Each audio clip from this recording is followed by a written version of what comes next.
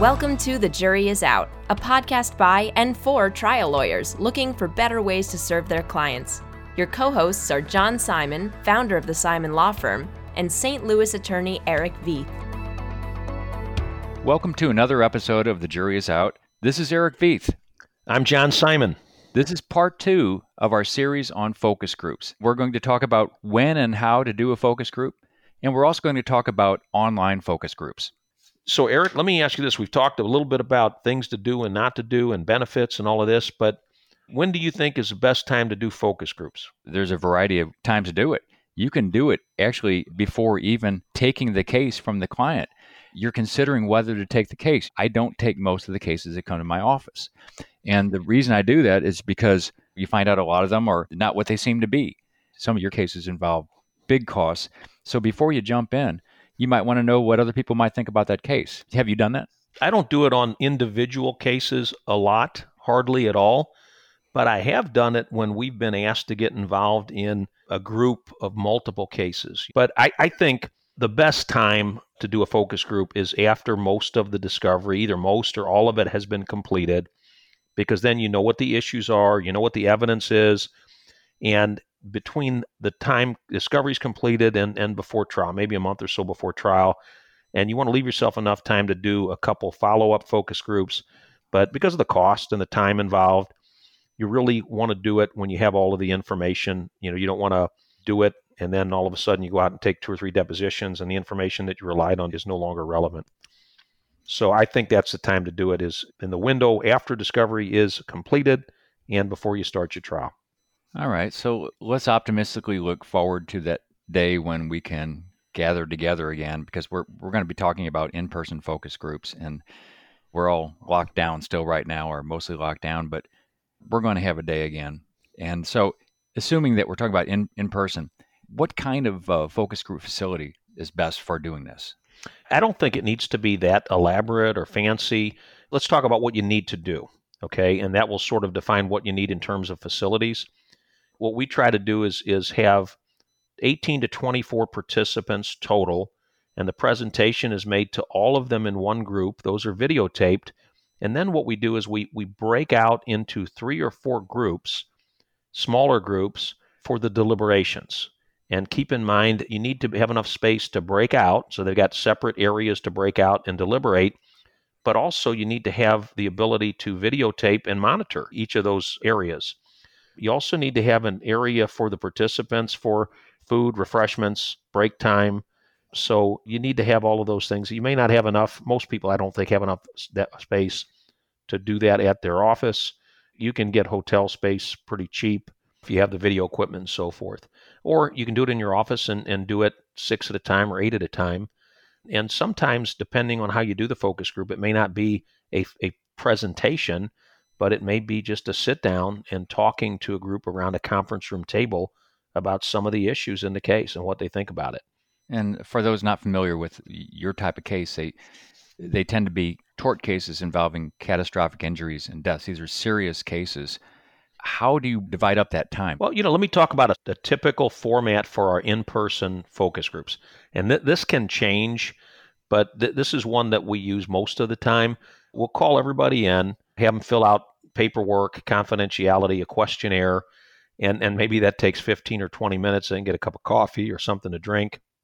And then we'll do a formal introduction and let them know that this is a real case, let them appreciate the seriousness of it. And I always tell them, and it's true, that what they decide will have an impact on real people's lives and real, parties, the real parties to the case. And then we're giving them an introduction, nothing about the facts of the case, but just the process, the procedure, what's going to happen. That's all explained. Then at that point, we will do a neutral statement, a statement of neutral facts that both parties agree to, and that will be presented. We might have a PowerPoint, some photos, some diagrams with that, but just to show them, and that might be 20 minutes. And then typically what we'll do is immediately after that, we'll present the plaintiff's statement of the case, and that might be 20, 30 minutes. And then they'll be asked to fill out individual questionnaires. After those questionnaires are collected, then we'll present a defense statement of their case, and then they'll fill out the questionnaires again.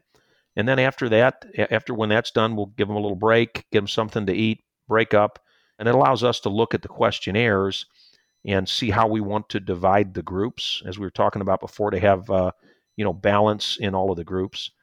And it helps with the engagement, the discussion, the deliberations. And then after that, we let them deliberate. In Missouri, we need 9 of 12. Federal court, obviously, you need unanimous. And I always tell them unanimous, always, because I want them, the best thing that can happen is they're locked and they don't reach a verdict, because you get way more. You want to hear what they have to say. You want the discussion. You want the engagement, the interaction, the group dynamics.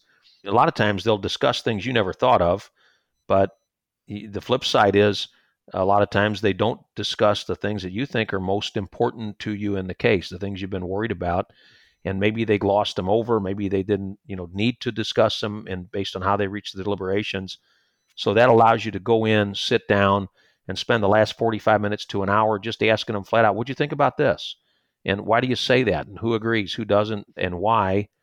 And then all of that, we get started about 8:30. We're usually done and have them out of the office by 12:30 or 1 o'clock. I assume that some people are quiet, other people are more willing to take over the conversation. Do you find that you're trying to pick on the quiet people to make sure that everyone contributes? Eric, that's a great question. What we do is we tell them to pick a 4-person, or most of the time I think we just appoint a 4-person. And what we tell them is the only job you have, the most important job, is to make sure everybody gets to say what they're thinking. And that's really what we emphasize. We tell them that the 4-person is there, and their job is to make sure everybody gets equal time telling what's on their mind. So these people don't magically appear at your office. You have to go recruit them somehow.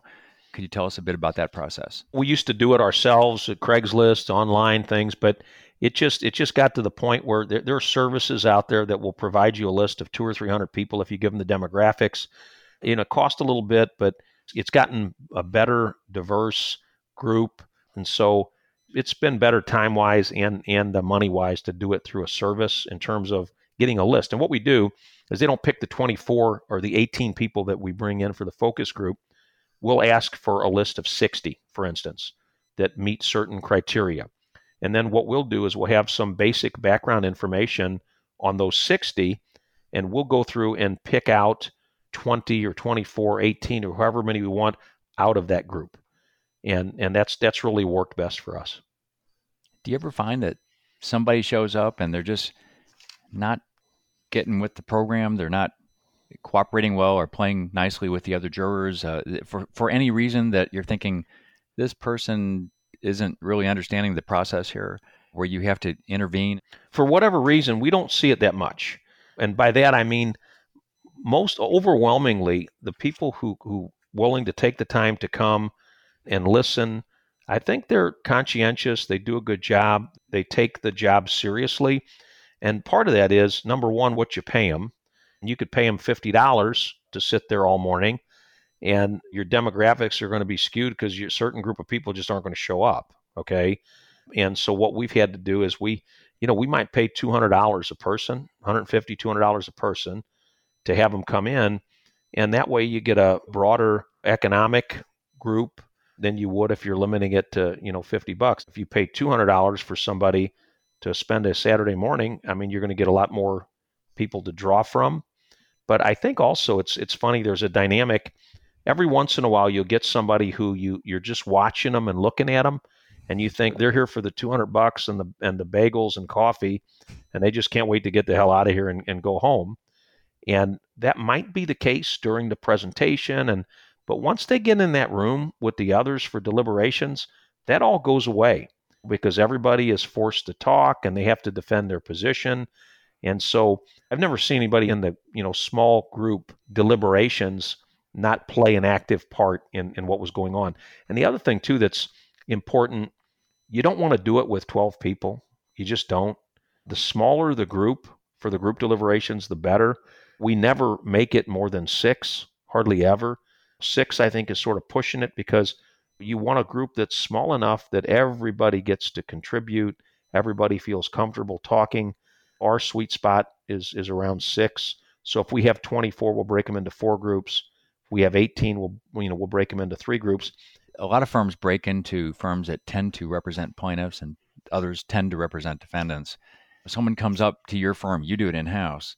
So they're going to see the name of your firm. A quick search on Google will tell them you tend to represent plaintiffs. A lot of people might know that. Is there anything you can do about that?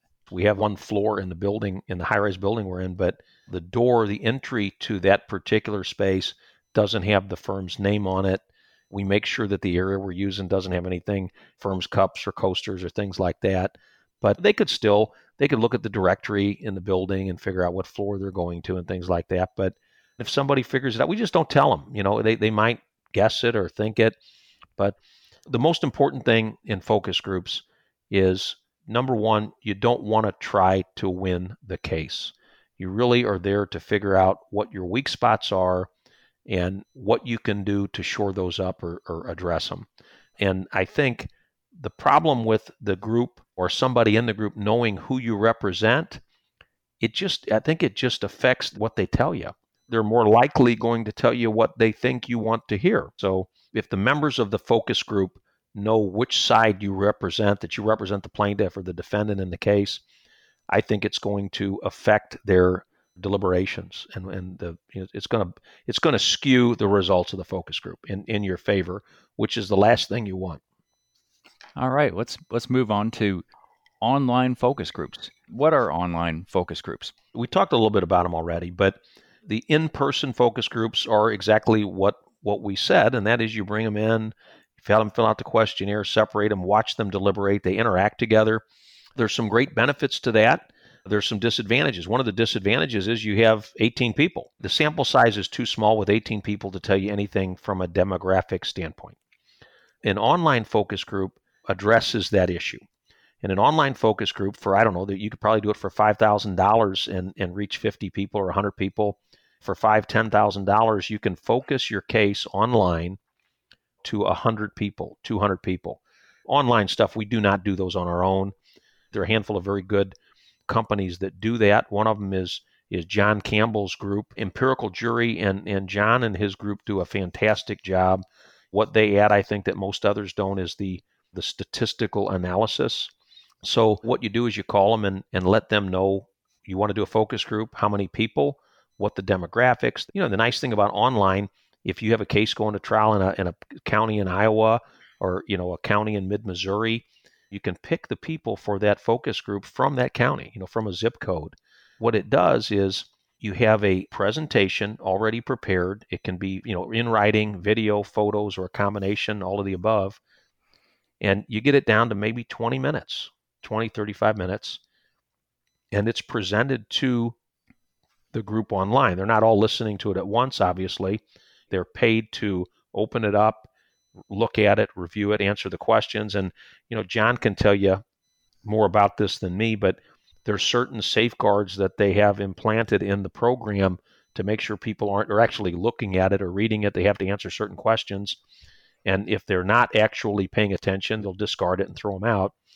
But the big advantage is you can focus, two things I would say.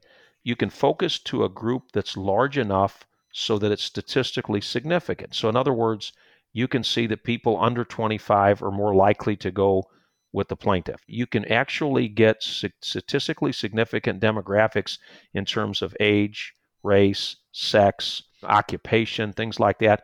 And what we were talking about earlier, you can actually correlate your rate of success based on how they answer a particular question, which in my opinion is just dynamite. I mean, think of that. Think of going into a courtroom and knowing that 80% or 90% of the people that answer a particular question this way most likely decide in your favor in the case. And the flip side too, you want to find out if anybody that answers this question this way, 85% of them aren't going to find in favor of the plaintiff in this case based on these facts. And so it really does give you a tremendous advantage. What does it look like to a typical online juror that you use as far as whether they're watching a video of one of your lawyers reading it, or do they see documents that will be key exhibits? Do they just read the whole thing? How do you typically do it? I think the more visuals that you can put in the presentation, the better. You want to keep them engaged and occupied. And you want to make it interesting. If you have a case, a significant case, a good case, and you're boiling it down to a 25-minute presentation, if you can't keep someone engaged just for 25 minutes in your case, you probably need to work on a different case. You should have some information in there that is compelling.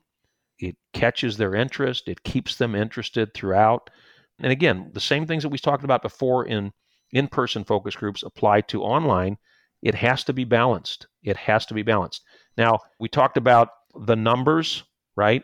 So in other words, it's statistically significant. That's a great advantage, right? And then we talked about being able to correlate specific questions, right? So in other words, you can actually correlate how people answer a certain question with your win or loss rate in your case. And the other really powerful tool with online is you can test a particular piece of evidence. I'll give you a great example. In automotive product liability cases, in most states, the cause of the accident doesn't come into evidence. It's just not relevant. So say you have a plaintiff who accidentally, they're not paying attention, they run a red light, get in an accident, they have a rollover, roof crush, whatever. Well, the judge may or may not allow the cause of the accident into evidence. I think in the majority of states, Missouri is one of them, that doesn't come into evidence. Well, if you're in a venue or in a court where it's going to come into evidence, right?